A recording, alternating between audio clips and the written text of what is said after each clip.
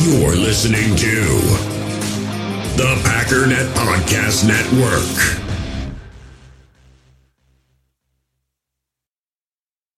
We all have smartphones, and we all know they're pretty amazing, but they also can be amazingly distracting, especially when we're around other people.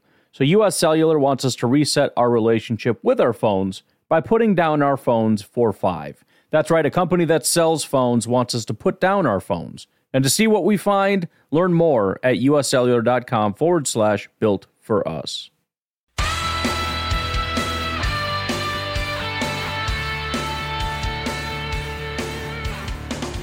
Ladies and gentlemen, welcome once again to the Packernet Podcast. I am your host and resident panelist, as always, Ryan Schlip. Check us out online, packernet.com. Find me on Twitter, pack_daddy. I definitely apologize for yesterday. After 720-ish odd episodes, I've kind of gotten a feel for when I probably just need to take a day off. I'm very prideful about the whole I want to do this every day thing, and I do a relatively good job. But every once in a while, it's going to be on a weekend when I sleep in. It's 8 o'clock, and I don't know, there's just something, there's this weird 3 o'clock energy. I'm tired and miserable, but when I sit down in this chair, I'm super jacked up to get started and talk to everybody. When I sleep in, you would think I'd be in a good mood. It's the exact opposite. I feel refreshed, but I also feel like I hate all of you. I don't know what it is. It's weird. I just don't want to talk to you. I don't want you in my house. You're all sitting around here waiting for me to talk to you. It's like, I don't want to. I want to eat, I don't know, breakfast again. Watch TV. And so there was a time in which I would force myself and say, nope, we're doing every day. And the podcast would take 4 hours because I'm just not into it. And I would be deleting a bunch of stuff. And you would just feel the whole, I'm not into this. And I don't want to waste news with my whole thing going on. I'm not a good actor, and pretending that I'm interested, probably just not going to be very good at that. So we took Sunday off, is what I'm getting at. But I'm back, and sure enough, that whole 3 o'clock energy, man, feeling good. Feeling good. So, decent amount of I almost said energy. Do have that. Decent amount of news, and the best news of all, some of you might disagree, I don't care.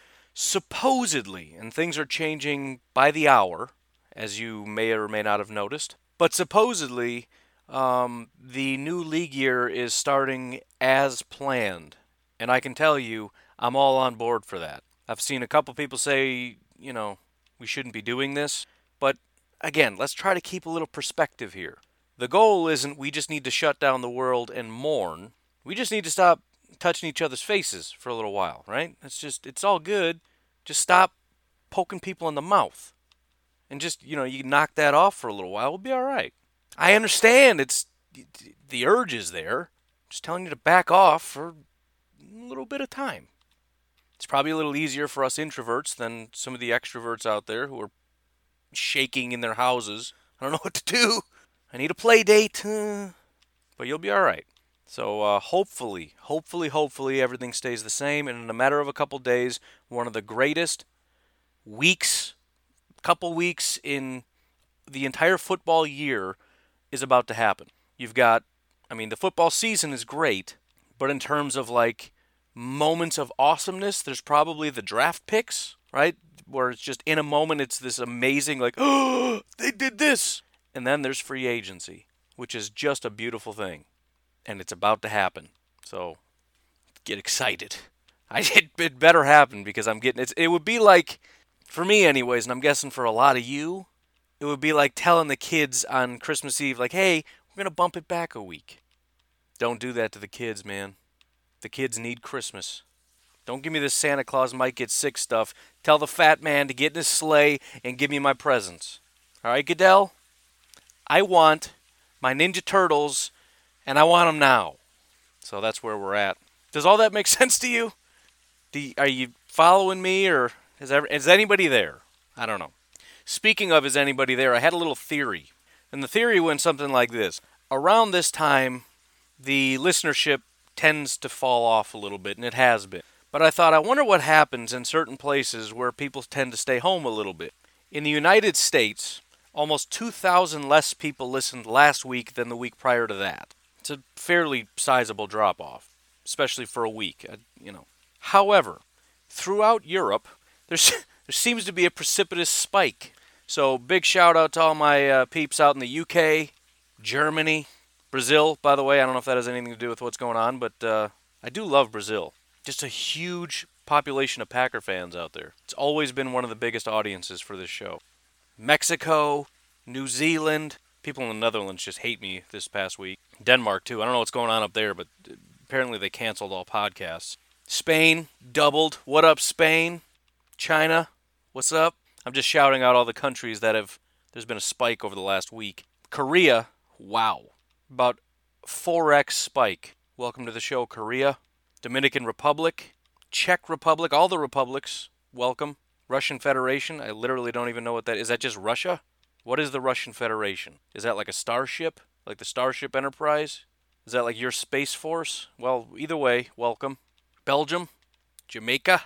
I almost did a Jamaican thing, but I don't want to lose the extra listeners. As well as brand new listeners in Indonesia, Philippines, Bahamas, and Lebanon.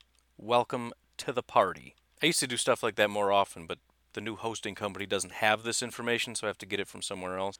But, yeah, shout out to the peeps around the world. Because I can't even keep it straight that not everybody lives in Wisconsin, much less that there's an international audience. So I apologize, and I want to say hi once in a while. Hello. Anyways, if you find folks, anybody that I listed off in these beautiful countries would like to join in on the Packernet podcast, we'd love to have you. Make sure you also like the Packernet Podcast Facebook page. If you'd like to support the show, leave a 5-star iTunes review, Stitcher review, some kind of review anywhere just saying, hey, thumbs up, good show. Otherwise, patreon.com/pack_daddy. You can support the show for as little as $1 a month. Why don't we take a break and we'll talk about some of the latest and greatest news and information. We all have smartphones, and we all know they're pretty amazing, but they also can be amazingly distracting, especially when we're around other people. So US Cellular wants us to reset our relationship with our phones by putting down our phones for $5. That's right, a company that sells phones wants us to put down our phones. And to see what we find, learn more at uscellular.com/built-for-us. In the hobby, it's not easy being a fan of ripping packs or repacks. We get all hyped up thinking we're going to get some high-value Jordan Love card, but with zero transparency on available cards and hit rates, it's all just a shot in the dark. Until now. Introducing Slab Packs from ArenaClub.com, the only repack that provides real value, a complete view on all possible cards, and clear hit rates for each one. Now when I buy Slab Packs on Arena Club, it finally feels like I know what I'm getting. And honestly, the best thing for me and my son is the fact that we're kind of novices into this. When I walk into a card shop with my son, and a card says it costs $40, kind of just taking his word for it that that's a good value. So I appreciate the transparency on grading, as well as just getting excited about seeing what you could potentially get. Right now, you can get 10% off your first purchase by going to arenaclub.com/packdaddy. Wow, that's crazy offer. 10% off a $400 slab pack. That's $40 right there. Anyways, that's arenaclub.com/packdaddy for 10% off your first purchase.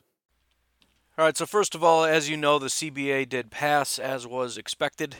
It was pretty close, and obviously some people are unhappy about it, but I think aside from the fact that we don't have to worry about a stoppage, one of the best things is that we don't have to go through this again. And as much as I think a 10-year agreement is a little silly from pretty much everybody's perspective, at least we don't have to deal with this nonsense but once every 10 years. So, and I don't think it's ever going to be different than this, to be completely honest. This is just what a negotiation is. We deserve more. Well, you're not getting more. But I want it. Well, too bad. Take it or leave it. Fine, we'll take it. Why did you take it? That was terrible. We should have got more. Even though we can't, because they would never accept it. And then we kick and scream, and then we go back and play football. But it did pass. The final vote was 1,019 to 959, so it was pretty split. Roughly 2,000 out of the 2,500 members voted. So also, the vast majority of people that are in the union did vote. As far as information, apparently it's not 100% known, which is weird. You would think that what you agreed to was an agreement. And we would know the details, but apparently not 100% of the details we know. However, we know that you're only getting one franchise or transition tag, which was, kind of expected. We talked about that I don't know, a week ago or whatever. The idea that some teams were planning on using 2 because that was part of the old agreement that in the final year you could use 2 tags, a franchise and a transition, but more than likely it was going to be overruled by the new CBA, which is now in effect, that says you can only use 1. I don't think anybody actually used it, which, as I said, I don't understand what the purpose of that would have been anyways. But that's going back to normal. There are $700 million more dollars currently for the 2020 season, including a $100,000 increase in minimums. All told, apparently the new salary cap is going to be $198.2 million, which is a little bit less than was anticipated, which means all teams are getting less. That kind of stinks a little bit because obviously the more money means the more we can spend, et cetera, et cetera. However, less money is much more impactful to the teams that are not responsible with their salary cap than teams that are responsible, right? It's kind of like, and this may be a sensitive topic at this particular time, but when times are bad, the people that are responsible with their money and maybe set a little bit aside for a rainy day instead of going out neating and spending money on stuff you don't need are going to be a little bit better off. It's nice to have a little bit of a rainy day fund. And so teams like the Packers, who aren't necessarily flush with cash, but are sufficiently stacked with cash, a $2 million swing, not that big of a deal. If you're, say, the Vikings, and you're trying to squeeze every little penny you can, and you find out you're $2 million less than anticipated, it's a little bit more frustrating. It's another $2 million you got to find somewhere. And so both SpotTrack and Over the Cap have come out with estimates based on what they currently understand, because there's some nuance in terms of what money can be put where and whatnot. And I'm not even going to attempt to try to dive in. I'll let the experts do that. The experts in this case, in my opinion, are SpotTrack and Over the Cap. And so there are slight variations, but let's look at it for what it currently is. As of right now, SpotTrack has the Detroit Lions as the only NFC North team that is above the league average. The league average is $40 million in cap space. Obviously, that's thrown off a little bit by teams like the Dolphins, who have $91 million in cap space. But this is essentially what we've got. We've got the Detroit Lions at $48.5 million. Over the Cap has them at basically $48 million. So somewhere in that range. And then in order for the NFC North, the Green Bay Packers are 22nd in terms of cap space, sitting where they usually do at about $22.6 million. Over the Cap has them at about $22.8, basically no real difference there. Followed closely by the Chicago Bears, who we talked about a couple days ago as having significantly more money than they did in the past, rated about $21 million. Over the Cap vehemently disagrees with that and says they have about $8.6 million. So there must be some gigantic move that was made that there's a massive difference between. I don't really understand. Maybe it's because I've been looking at Over the Cap that I thought the Bears had less. I don't know. But that'll be interesting to know why. Maybe I can. They've got a difference of $5 million in cap spending. I don't know. That's a weird one. We'll have to kind of wait. Maybe there's a couple of finalized or unfinalized things that'll come into play soon enough, I suppose. But like I said, that's a giant difference between 21 and 8 million. And no, I have no interest in going through and trying to figure it out myself. And then you have the Vikings, depending on who you believe. Again, Over the Cap has them at 8 million, which means the Vikings technically, according to them, have more. According to Over the Cap, they have about 13.5 million, which is just about enough to go into the season. Because again, you want maybe 8 to 10 million on hand after you sign your draft picks. So if they do nothing else, they should be okay to make it. However, obviously there's still a ton of free agents to be signed and everything else that's going on. So a lot of things that need to be come into focus over the next couple days. I just even thinking about it gets me super excited. I mean, even if the Packers don't do much, it's just an exciting time. Like I've said, the NFL in a lot of ways is a soap opera for dudes. Sorry for the 4 women listeners that I have, but let's just call it what it is. And this is like, well, it's the season opener. It's literally what it is. The best shows typically are the first one and then especially the last one, which in this case would be the Super Bowl. By the way, SpotTrack has the Vikings at about 16.5 million. So again, relatively close. There's probably the most agreement on the Green Bay Packers and what they have going on, probably because of all the movement. You've seen Detroit, Minnesota, Chicago make a lot of cuts and movement around, so there's some disagreement on exactly how that all pans out. And I don't think that's going to come into focus anytime soon because it's just going to get crazier. But, eventually the dust will settle and we'll get a little bit of a better picture on that. But again, as for the Packers, fairly solid consensus, 21, 22-ish $million they're sitting on. But even that doesn't say much because that number could skyrocket if we, end up either cutting players or the big one would be extending players. As I've said, a David Bakhtiari extension could free up about $8 million in cap space. I mean, that's a signing. I don't even think re-signing Brian Bulaga would cost in terms of cap dollars this year. I don't even know if he would cost $8 million. If we signed him at 12, it would maybe, I don't remember exactly the numbers. I don't feel like pulling it up, but it's probably in and around $8-ish million in terms of cap hit this year. So that would pretty much be a wash. So it'll be interesting to see what they end up doing as far as moving pieces around. And they may end up just waiting on some of these things to find out how free agency goes. If they take swings at, say, Littleton and a few other people and end up getting none of them, then yeah, just sign all your guys back. The issue is you got to worry about possibly losing Bulaga as you're over here trying to court all these other people, and then Bulaga ends up signing elsewhere. That could be somewhat problematic, but I don't know. And again, as a refresher, because we have some of these things coming up, our free agents include Brian Bulaga, which I am getting every day that goes by closer to 50% that he's not coming back. It doesn't super make sense to me, but again, this is Green Bay Packers cap management 101. You've got a 30-plus-year-old offensive lineman looking for a third contract that's still got some left in the tank, but probably not much left. This is just textbook. We're going to let him walk. Everyone's going to freak out, and it'll end up not being that big of a deal in terms of Bulaga going somewhere else and not being very productive. Sounds silly, but, maybe. Tramon Williams is another one, 37 years old. I like Tramon. I want Tramon back. At some point, you got to do the hard thing and let the guy walk away. His average salary was about $5 million. He's probably going to want at least that to come back. It's not a huge amount for a corner that's as good as he was, but it's still $5 million. Jared Veldheer, a lot of people super excited about Jared Veldheer. But again, he's 33 years old. He just retired. He's got a taste for it. And beyond that, you had somebody like the Patriots bring him in, and then Veldheer's like, you know what, I don't want to do this anymore, and leave. Injuries or not, that concerns me. I don't want a guy that I could sign and then just on a whim says, you know what, after going through all this training and everything, I've got enough money, I'm just going to walk away. You've got Geronimo. That's honestly a relatively tough decision.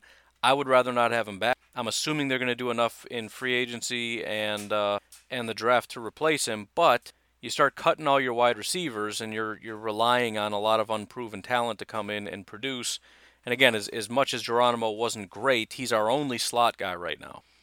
Mercedes Lewis, similar situation. I have no real desire to pay the man $2 million to stick around. He wasn't super productive. I know Rodgers really likes him. I understand he's a leader, but 36 years old. Come on now. Jason Spriggs, I have been on record saying I'd like to keep him. I'm probably the only person, and probably including some of the Green Bay Packers themselves, the leadership. I just want to see where it's going. He's only 26 years old. He was a second-round pick. His best work came the last time we saw him. In other words, that would denote some form of improvement. I'd just be interested to throw $1 million or $2 at him and see if, see how it goes. Ryan Grant, I don't care. He never even set foot on the field, so whatever. Kyler Fackrell, I do think is probably going to go away. I know that seems silly, especially what I said before about him taking over for Rashawn Gary. In other words, taking more and more snaps away from him. However, you don't go out in free agency and spend big money on 2 pass rushers and then spend the number 12 overall pick and also re-sign Kyler Fackrell to, even if it's not a bunch of money, the reason you do all that is so that you don't need to pay guys like Kyler Fackrell. Now, you do need some players, but again, it's how much money does he want? The point is, you can't squeeze the Packers for any edge rusher money. They're just going to say no matter what. I mean, if he's going to take a bare minimum contract, maybe, but at 28 years old, I would guess it's not going to pan out. B.J. Goodson is we got to figure out what to do. I'm assuming we're going to pay him because we don't have any linebackers. We got Ibrahim Campbell, which, is a guy I'd like to bring back. I thought he was a good player when he was around. It's obviously going to, again, depend on what the Packers' plans are at safety. We spent money and a draft pick, first-round draft pick at safety. So, again, that's a situation where they're not going to be squeezed for a lot, but I don't think he's going to command a lot. Tyler Ervin, I'm guessing, is going to stick around because he was relatively productive. Blake, we all assume, is going to be gone. Malcolm Johnson, the fullback, I mean, whatever. I don't expect too much. Robert Tonyan will probably be back just because I don't see who else. I mean, aside from Jace, we just don't have anybody currently on the roster. The only guy we had next to Jace that was a tight end, we just cut. Everybody else is a free agent. So, Jay Kumaro, again, similar to Geronimo, do you want to keep him or get rid of him? I know in the past we've kept all these guys, but in the past we also haven't really put a lot of effort into bringing in wide receivers. And so we needed to stitch together the Kumaros and the Geronimos and all the O's to try to make a actual team. But if we're going to go kind of all in at wide receiver, you could start to see guys like Kumaro and Geronimo go bye-bye. But again, the problem is we haven't had the draft yet. We don't know what's going to happen. So if you get rid of them and we don't come away with wide receivers, we just don't have anybody. So I kind of would expect at least one of those guys to come back. Chandon Sullivan, Tyler Lancaster. Tyler's probably going to stay. He's not the greatest, but as far as guys that are decent against the run, rotational guys, you know. And again, you could say, well, we should upgrade. Well, how many upgrades do you think we can do? How many draft picks do you think we have? How much cap space do you think we're going to go all in on wide receiver? We got to go out and get tight ends. We got to get offensive linemen and tackles. And if you assume we can get maybe one or two free agents, and maybe we'll have two players out of this draft that can come in and start and play really well. You tell me which positions those are going to be. You get one free agent and two positions we can upgrade. Is defensive tackle going to be one of them? I'm just asking. Whatever. Because I know it's easy for a lot of people. Oh, he should just be replaced. We can't replace every single person. So my guess, he sticks around. Will Redmond, I don't know. Again, just depends on how things go. Alan Lazard is going to be the one that he made himself a decent chunk of money. This was primo. I mean, there's a decent enough chance he's still our wide receiver too. I hope he's not because I have anything against Alan Lazard, but because we do something massive and get a really good wide receiver, whether that's in the draft or somebody in free agency that really just pans out. And so Alan Lazard ends up being sort of a solid number 3, 4 option, whatever. But again, no guarantees, so zero question that 24-year-old Alan Lazard is going to get some money. And then finally, John LeGlue, whatever. So that is just a refresher of the guys that are currently free agents that we have to make decisions on. And again, with very little money, there's a lot of tough decisions that I think are going to be made, especially these guys in the mid to late 30s. I don't know. I think those are going to be sort of those tough decisions that I'm not going to be happy about, but I completely understand. Anyways, that's it for the League New Year information. There was also a flurry of things getting done. We saw Friday was the day of cuttings. Sunday seemed to be the day of trades and signings. And one of the bigger developments is that Tom Brady is kind of running out of options. And this is one of the reasons why teams sometimes just let a person go test the market, because usually teams hear a demand and then they say, not only are we not going to offer you that, we don't think you're going to get that anywhere else. So rather than sit here and pound the table and try to negotiate, we're just going to let you go test the market and see what you come back with. Tom Brady's been out testing the market, and apparently there's not a whole lot of interest left. There was some talk about some crazy trade possibly with the 49ers. That apparently is no longer a thing. I don't know if it was ever a thing, but that's apparently a shut door. The Titans just went out and extended Ryan Tannehill, which I don't see why that would be a bad decision. I understand a lot of people looking at it going, dude, it's Tannehill. But, dude, I don't know. If it's me, I'm not judging Tannehill based on what he was able to do in Miami. I'm looking at a quarterback that was able to do what he did for us and realize that even if it doesn't work everywhere, it works for us and what we do. So he's our guy. He might not be the guy. He's not ever going to be this elite talent, but we've got a window. We are knocking on the door of a Super Bowl. Why in the world do you just let a quarterback walk? That's generally my perspective, because you're basically throwing in the towel and saying, forget it, we'll start from scratch. For a team that has never been much of anything for a very long time, the Titans they're just not great. And obviously they've tried to get quarterback. They've played out this the Mariota thing for a very long time. I don't know, it just makes sense to me. So they gave him a 4-year deal worth $118 million. Good for Tannehill, by the way. The guy, I'm sure, has made plenty of money over the years, but he kind of had to feel like things were winding down. He would probably make some money as a backup for a while. And in 1 year, he just gets, by his standards, I suppose, a mega contract. So it was pretty close to $30 million a year average. $62 million fully guaranteed. He probably didn't think he'd get another $62 million out of this league. There's also $91 million total guaranteed, but 62 are fully. I don't know exactly how that works. I suppose if he's completely done, like if he walks away, he doesn't get the 91 or something. I don't know. But big payday for Mr. Tannehill. Probably the biggest news, which sent Twitter into a tailspin, was the fact that Calais Campbell got traded from the Jacksonville Jaguars to the Baltimore Ravens for a 5th-round pick, and everybody lost it. And this happens every single year. We overvalue players, we undervalue draft pick, and we completely forget that the salary comes into play here. So essentially the way I'm viewing this is the Jacksonville Jaguars were going to be done with Calais Campbell. They're not going to pay him, but rather than cut him, just like you do with everybody, you try to find a trade partner. Essentially, there was almost no interest.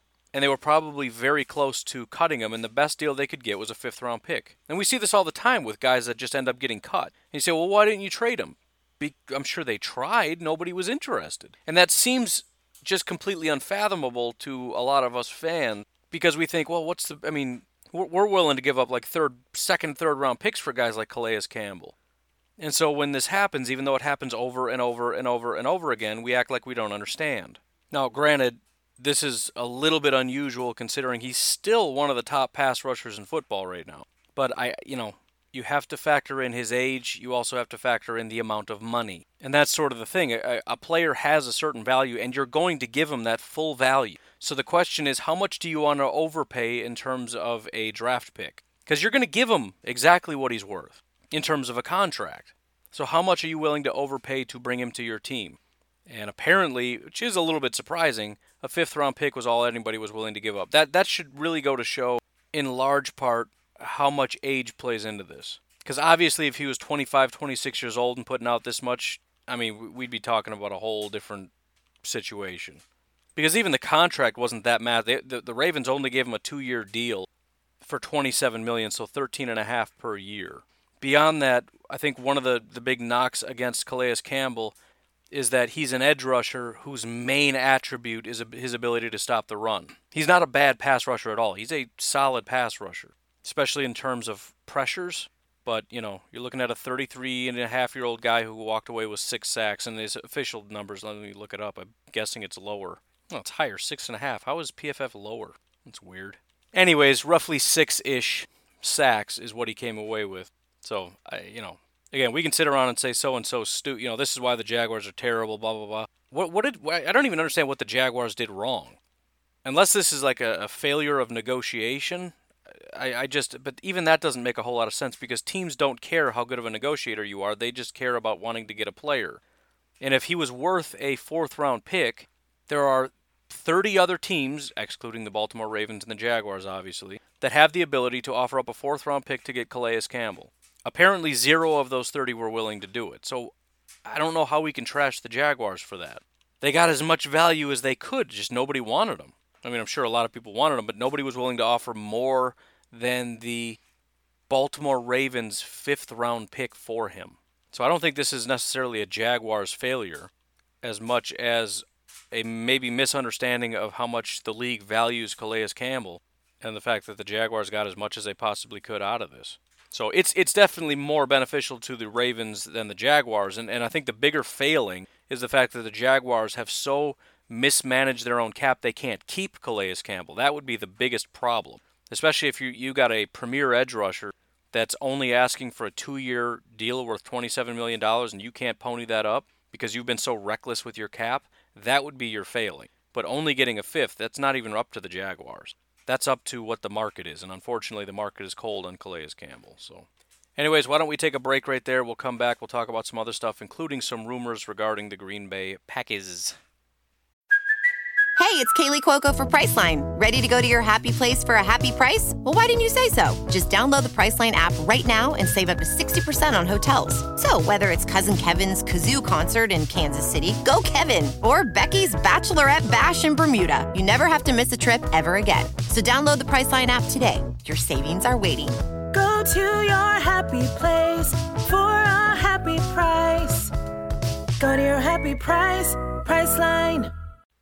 So finally, that brings us to the Green Bay Packers rumors, and basically, it's what we've been hearing all along. And obviously, some of it is silliness, but even the non-silliness seems to be pointing in the same direction.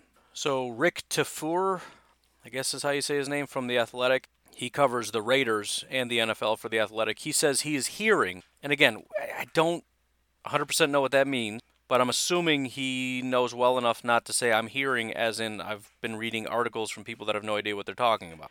He's hearing that there are 2 teams in on Corey Littleton, which I'm sure is that's not what he said. So let me just read the tweet because that's a misrepresentation. Here's what he said exactly. Hearing the Raiders and Packers are going to be all over free agent linebacker Corey Littleton if the free agent tampering window officially opens tomorrow. He is a popular target, which is something that I probably should mention.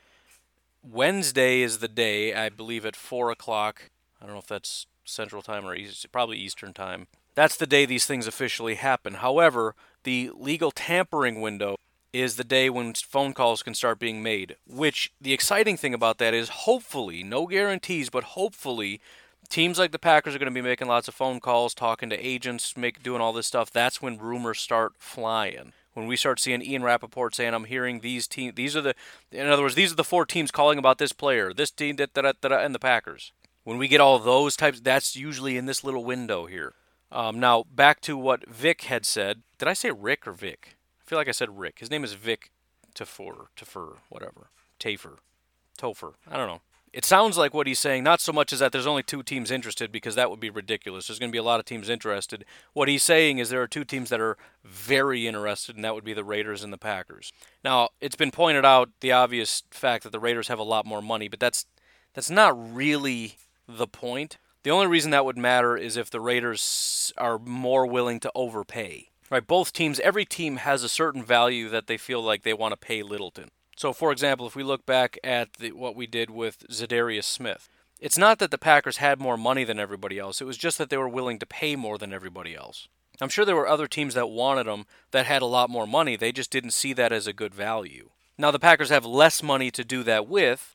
But again, if we're looking at Corey Littleton, according to the Spot Track market value, about $12.2 million, it might be way more than that, I don't know. But let's say it's $12 million, and we use the same figure and say that 3/4 of which end up being the actual cap hit. If $12 million is the value, and both the Packers and the Raiders are the most willing to overpay, and the Raiders are willing to pay $13 and the Packers are willing to pay $14, essentially that's about a $10 million cap hit for the Packers, which is a lot, and it would actually probably be a little bit less than that. If you say it's about 2/3, then it would be a little over $9 million. So it's not a matter of they're going to bid until the Packers just don't have money anymore, because they're not going to pay Corey Littleton $20 million just because they have the money to throw around. Nobody is going to do that. Now, you can overpay in free agency, absolutely. That's kind of the name of the game, but it's still within parameters. And it still depends on value. So it's not so much who has the most money, it's more who values him the most. That's what's ultimately going to matter. If the Packers have it in their mind they want to go after him, they've already allocated a certain amount of money for him. Then it comes down to negotiating, trying to convince him that he would rather play in Green Bay than for the Oakland Raiders, which if winning a Super Bowl matters to him even a little bit, he probably wants to come to Green Bay. There's also the structure. Now, from what I understand, players don't usually like the structure that the Packers use. I haven't heard that about the Packers. There was another team, it might even be the Raiders, actually. There's another team that uses a similar structure that apparently is very frowned upon by players, which I don't understand, and that's the one in which you get a massive signing bonus. Maybe it's because the longevity of the contract isn't really there. In other words, you burn up all the guarantees in the signing bonus so that within a couple years we can cut you if we want to. However, that means you get a massive infusion of cash. So I don't remember exactly the percentages, but if it's on average $14 million a year, say it's a 5-year contract, or let's just call it 4, that's $56 million. Let's say they guarantee, $40 million of that, and they give him I don't remember what all let's call it a $25 million signing bonus. That's whatever it is, that would be cold hard cash. Granted, it's all taxed and it's going to take a big hit. But regardless of how it's dispersed, this amount of money is going to be taxed at about the same rate anyways. We're splitting hairs and we're talking about tens of millions of dollars. But that would be, a 26-year-old getting $25 million check cut out to him. And then in addition to that, his base salary, which is going to be pretty low in that first year, but he's going to get a couple $1 million on top of that and bonuses and everything else. But that's another negotiating aspect. How much can we offer in terms of the structure? And I feel like that would be an enticement.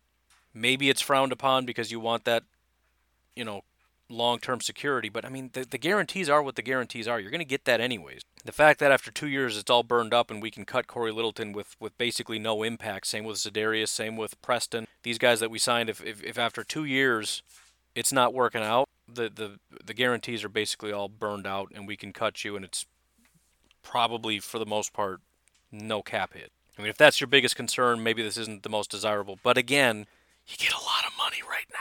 So I don't know. If it's me, take the money. Again, if it's about being intelligent with your finances, why wouldn't you want the infusion of cash? You can invest it. I don't want it trickled. It's like if you win the lottery, do you want it dispersed or do you want lump sum? Everyone says don't take take the lump sum. Just don't be stupid about it. Take the lump sum and invest it. So I don't know. I don't really understand why it's generally frowned upon. The Packers don't seem to be having issues bringing people in with that structure. But I had heard a different team talk about. I thought it was the Raiders, which would help us a lot because if there's anything negative about the structure, I mean it's a wash. But anyways, those would be the issues. And again, it's not just as simple as whoever has the most money gets whoever they want. The bigger problem I think for a lot of teams is the teams with the most money are generally the teams that are the most garbage, and so players don't really want to go there as much. As far as Austin Hooper is concerned, again, there's a lot of silliness and things that aren't necessarily report, but there are enough reports that, I don't know, kind of a where there's smoke, there's fire. There is a report, which seems more reporty than not. I have no way of knowing because I don't know where these people are getting their sources. Again, if they're getting their sources from Roto World, which gets their sources from, articles written by Bleacher Report listing what I would do if I was the Packers, that's not helpful. But supposedly there are 3 teams right now that are planning on bidding on Austin Hooper. The Green Bay Packers being one of them, the other 2 being the Chicago Bears and the Washington Redskins. Obviously, the Packers have a leg up.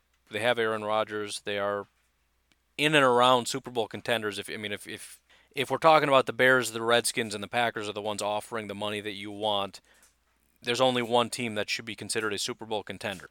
Right? They're not the Baltimore Ravens. They're not the Kansas City Chiefs, but they're at least knocking on the door. They have Aaron Rodgers. Also, there's the Matt LaFleur connection. I know there was a lot of talk about how Austin Hooper was talking them up, but you got to understand that I'm not putting any stock in that either. Again, I hate to be the curmudgeon of everybody, but when you're asked the question, what are your thoughts on Matt LaFleur, what do you expect him to say?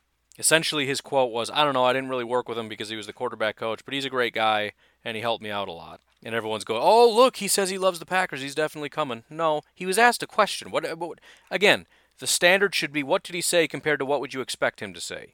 Unless your expectation for him would be to say, I don't know, he's kind of a jerk. In a free agency period where you're trying to sell yourself and make a bunch of money, I feel like talking up everybody makes the most sense. And I'm sure he was asked a lot of other questions about a lot of other teams, and guess what he said about every other team? Exact same thing. If you were to ask him about the Chicago Bears, great city, great fan base. I don't know what else you could try to pull out. I mean, even that was, both of those are a lie. I guess if you wanted to say something honest, you could say great pizza. Portillo's is good. Big city. It's next to Lake Michigan. They have the best wind. I don't know, but the point is, you can come up with something positive for everything. Washington, I forget it. I'm not even going to try Washington. That's why why ever? Not even going to take a run at that one. But I'm sure you could get coached up on a couple positives for every city and team and figure something out. But it'll be interesting. And again, hopefully we start hearing stuff as soon as this window opens or people wake up and start making phone calls whenever that is. Do I expect the Packers to get both? No, I don't. I don't think it's really in the cards in terms of money to get Littleton and Hooper, the 2 of the biggest free agents out there for a team that has $20-some-odd million. I don't see it, but I kind of am leaning toward they are going to end up getting one of them. Gutekunst is very, very aggressive. I mean, they're coming away with somebody, and maybe there's a little bit of smoke, but I don't know. We'll find out. I also saw somewhere the Packers might be interested in Taylor Gabriel. Obviously, I'm not super excited about that. We've had plenty of guys that have speed and can't do anything else, and that is the definition of Taylor Gabriel, so I'm hoping that's not exactly true. Again, as I've said, if you want a Taylor Gabriel type, I'm looking at Brashad Perriman. Maybe he's going to cost too much money, I don't know, but that would be my preference over a guy like Taylor Gabriel. I understand it, you want speed, but again, how many guys have we had that have speed but can't do a single thing else? But anyways, hopefully we'll have a bunch of news tomorrow. That's going to be it for today. I hope you folks have yourselves a fantastic Monday. Talk to you tomorrow. Have a good one. Bye-bye.